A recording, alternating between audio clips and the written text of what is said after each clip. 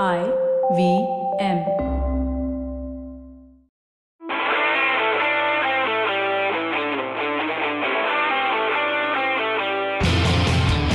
All right, hello and welcome to Football Twaddle. My name is Saru. We are recording this after the midweek matches, and my dear friend Yash seems to be in an upbeat mood. Yash, what's up? Yeah, man. Things are good. Things are good. It's been awesome. Wow, was that the best Manchester United performance ever? That's the only way to talk these days. Yeah, it seems like that because, hyperbole apart, United fans are not used to a complete midfield performance like the one Casemiro dished out.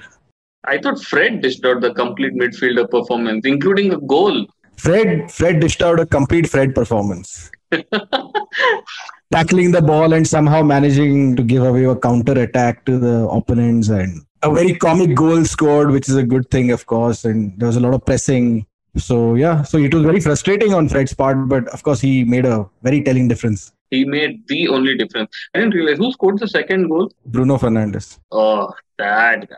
Okay. I read on Twitter that if Marcus Rashford had shot John Lennon on that day, John Lennon would have been 82 years old and alive today. What I didn't watch this because I was clearly supporting the team I love, which is Newcastle.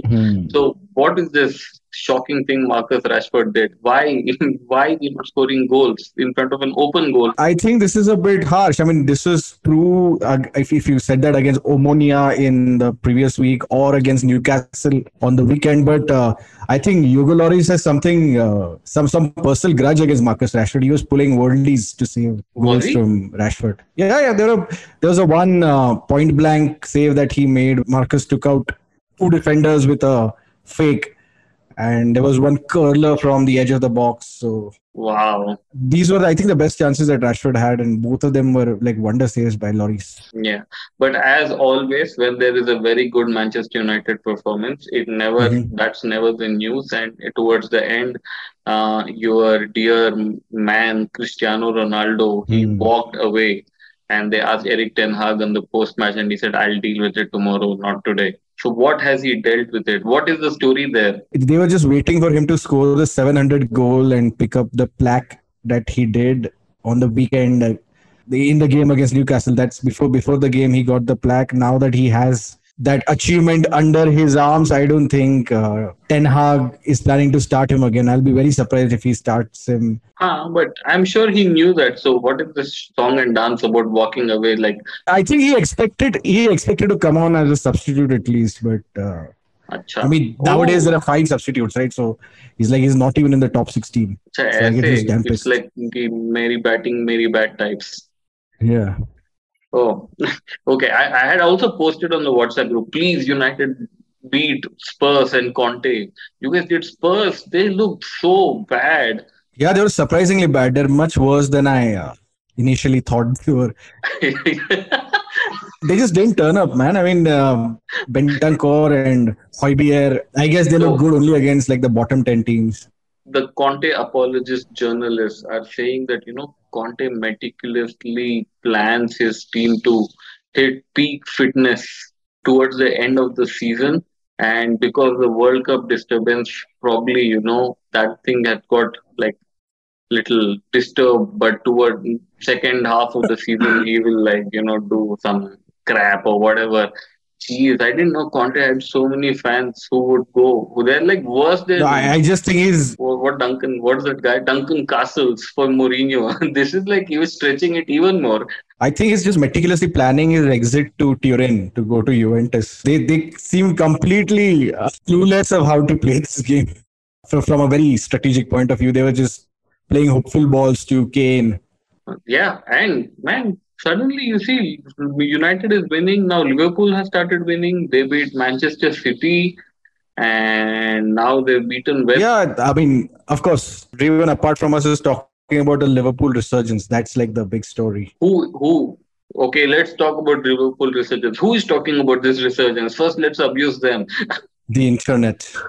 What are they saying about the Liverpool resurgence? They're saying that Klopp has managed to turn this around. Now Liverpool will play 4-4-2 and managed to beat teams. Oh, After Salah oh, scored on the weekend, everyone was like, Salah is going to explode now. wait. I saw a formation thing where he played Salah's wing back, and you had commented on it. What was that? The actual formation Klopp played? He was playing on the right side of the midfield. Oh man! But isn't that his regular position anyway? No, he plays sort of right forward, right? So in the 4-4-3-3, he plays right forward. Now he was playing Klopp was playing 4-4-2 with both Firmino and Darwin Nunez up top, which pushed Salah behind and wide. There is Liverpool resurgence, there's Manchester United resurgence, and there is the biggest resurgence of them all, of Kepa Arrizabalaga. He is become this unstoppable force now. Has he? I mean, I of course didn't watch the Brentford game. Was he the reason why Chelsea escaped with 1 point? Yes, yes. Dude, Kepa is. He's been destroying it. And people like on the Chelsea fan groups, they're like, who is this guy? Where was this Kepa all the while? So even our dear friend on WhatsApp said he's definitely going to the World Cup now. So yeah, Kepa is keeping Chelsea in the points over the last 2 weeks. Kepa is what, Spanish? Spanish. Yeah, they have some guy that had Unai Simon, right? Yes, Unai Simon. And but now Chelsea fans, they are like, till like 3 months ago, they're like Mendy, hey, yeah, what is the problem? We have Mendy. And now they're saying that we should sell Mendy, get rid of him. He has very bad attitude. And if Kepa is like this, we should keep Kepa. Wow, It's reached that levels now. what are these Chelsea groups, man? I mean, the flip flops are just next you level. you want to be part of them? Of course, I do. Okay, I shall speak to the admin and get you added. The group is called Chelsea Diehard Fans. Die hard. Yeah, yeah. And Newcastle, they are also killing it. Miguel Almiron. Oh man, What a turnaround! What a turnaround! did you watch that goal? No, I missed it, unfortunately. But I have him in my fantasy team, so I was completely backing him to score in this game. Oh yeah, he's playing so well. And first half, they literally ran over Frank Lampard. We should have seen Frank Lampard's face. You would have enjoyed this game a lot. I think at one point Yeah, I did. I did watch like 20 minutes of him and enjoyed. at one point the commentator said, we just saw Eddie Howe make notes.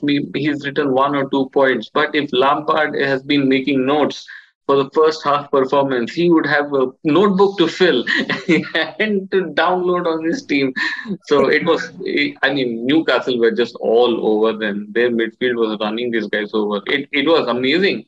And Bruno G is, I mean, he's playing at a level which I think is warrants him to hang out with Neymar in the World Cup permanently, sorts. Yeah, from the little that I saw of the game, they seem to dominate. I mean, the Everton boys at the back, Tarkowski and whoever they were giving each other high fives for like blocks and corners and things like that. So they were really under the cosh. Oh yeah, that was so funny. Okay, so what else did you watch? So where on the weekend? Because we are recording this after 2 game Oh, weeks. I watched the El Clasico. Oh, how was it? Who won? Real Madrid absolutely wiped the floor with Barca. Like, there was a 3-1 Oh, victory. is that why Xavi came out with a sentence saying that if Barcelona sacked me, I would understand it? Yeah. So it's been a terrible week for our man Xavi, who, of course, he's threatened by a Champions League exit after a draw against Inter Milan in the Champions League, and of course that he followed that up with that performance in the El Clasico. Yeah, I mean, it just was. I mean, that first half they just had. I mean, no answer to Benzema and Cruz and the rest of the guys, the old guys. I mean, as a layman football watcher, do you think they're missing Aubameyang? Is that the reason? No, I think Lewandowski sort of makes up for his presence. Oh, okay. And talking of Benzema, Ballon d'Or. Finally. Yeah.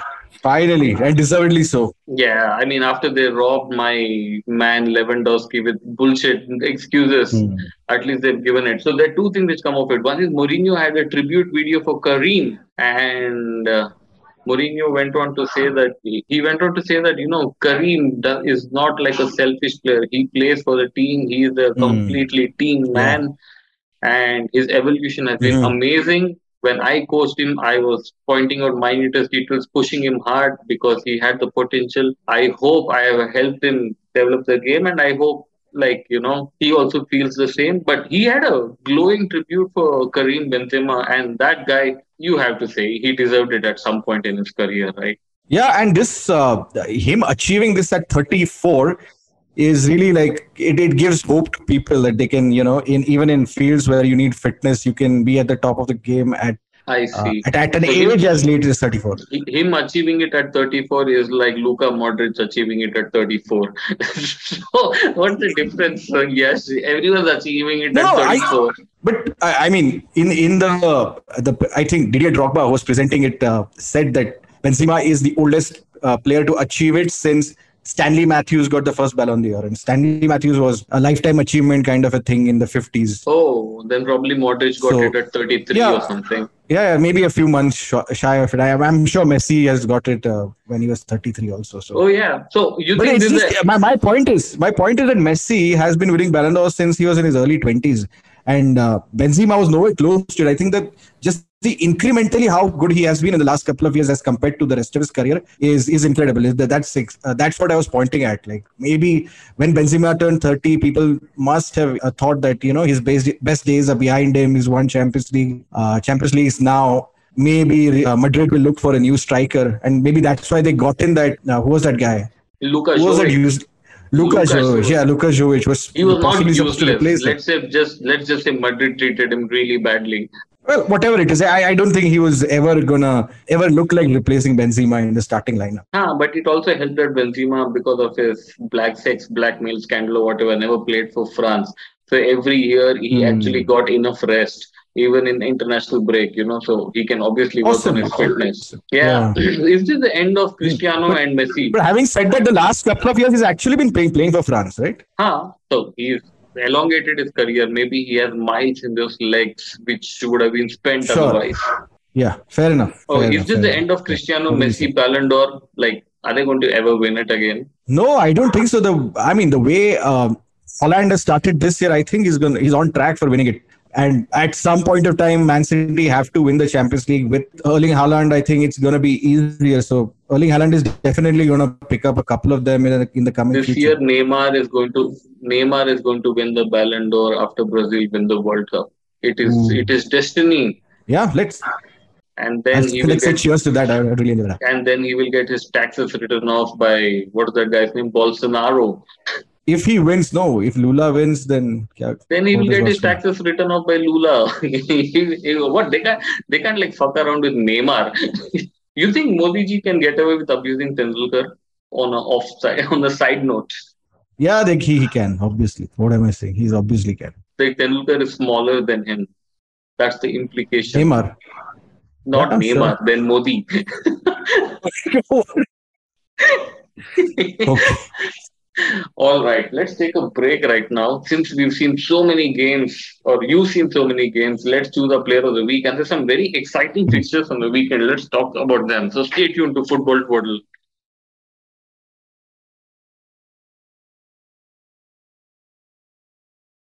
All right, hello, welcome back to Football Total. Yes, let's just get into it. Who has been the player of the week for you? Oh, so for me, it's easily Fede Valverde, who's become a world-class talent. He scored a wonder goal against Elche, and on the weekend he scored against Barca, and he totally runs that right-hand side. I don't think there's anyone who plays on the right of the pitch right now who's as good as Fede Valverde. Oh, what happened to the your favorite?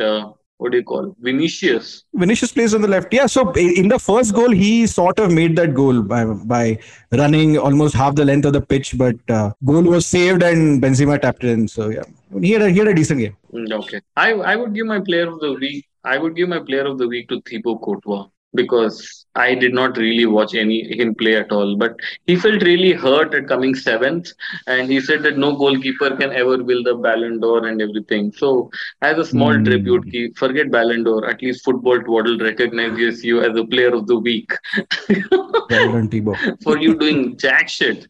Yeah. Yeah. So I will give it to Thibaut Courtois. He's a good guy, and I think Chelsea fans Hmm. calling him Snake also are like secretly hoping, yeah, he shouldn't have left. Because like Benzema last 3 years, Thibaut has been amazing. He has been brilliant. Yeah. Yeah. Otherwise, I would have given it to Miguel Almiron, but then it's become too common that I'm just like handing it out to Newcastle players every week. So there we go. All right, man. What are you watching on the weekend? Oh, I'm watching the big Premier League clash between Chelsea and Manchester United at Stamford Bridge. Wow. So this is like a Wow.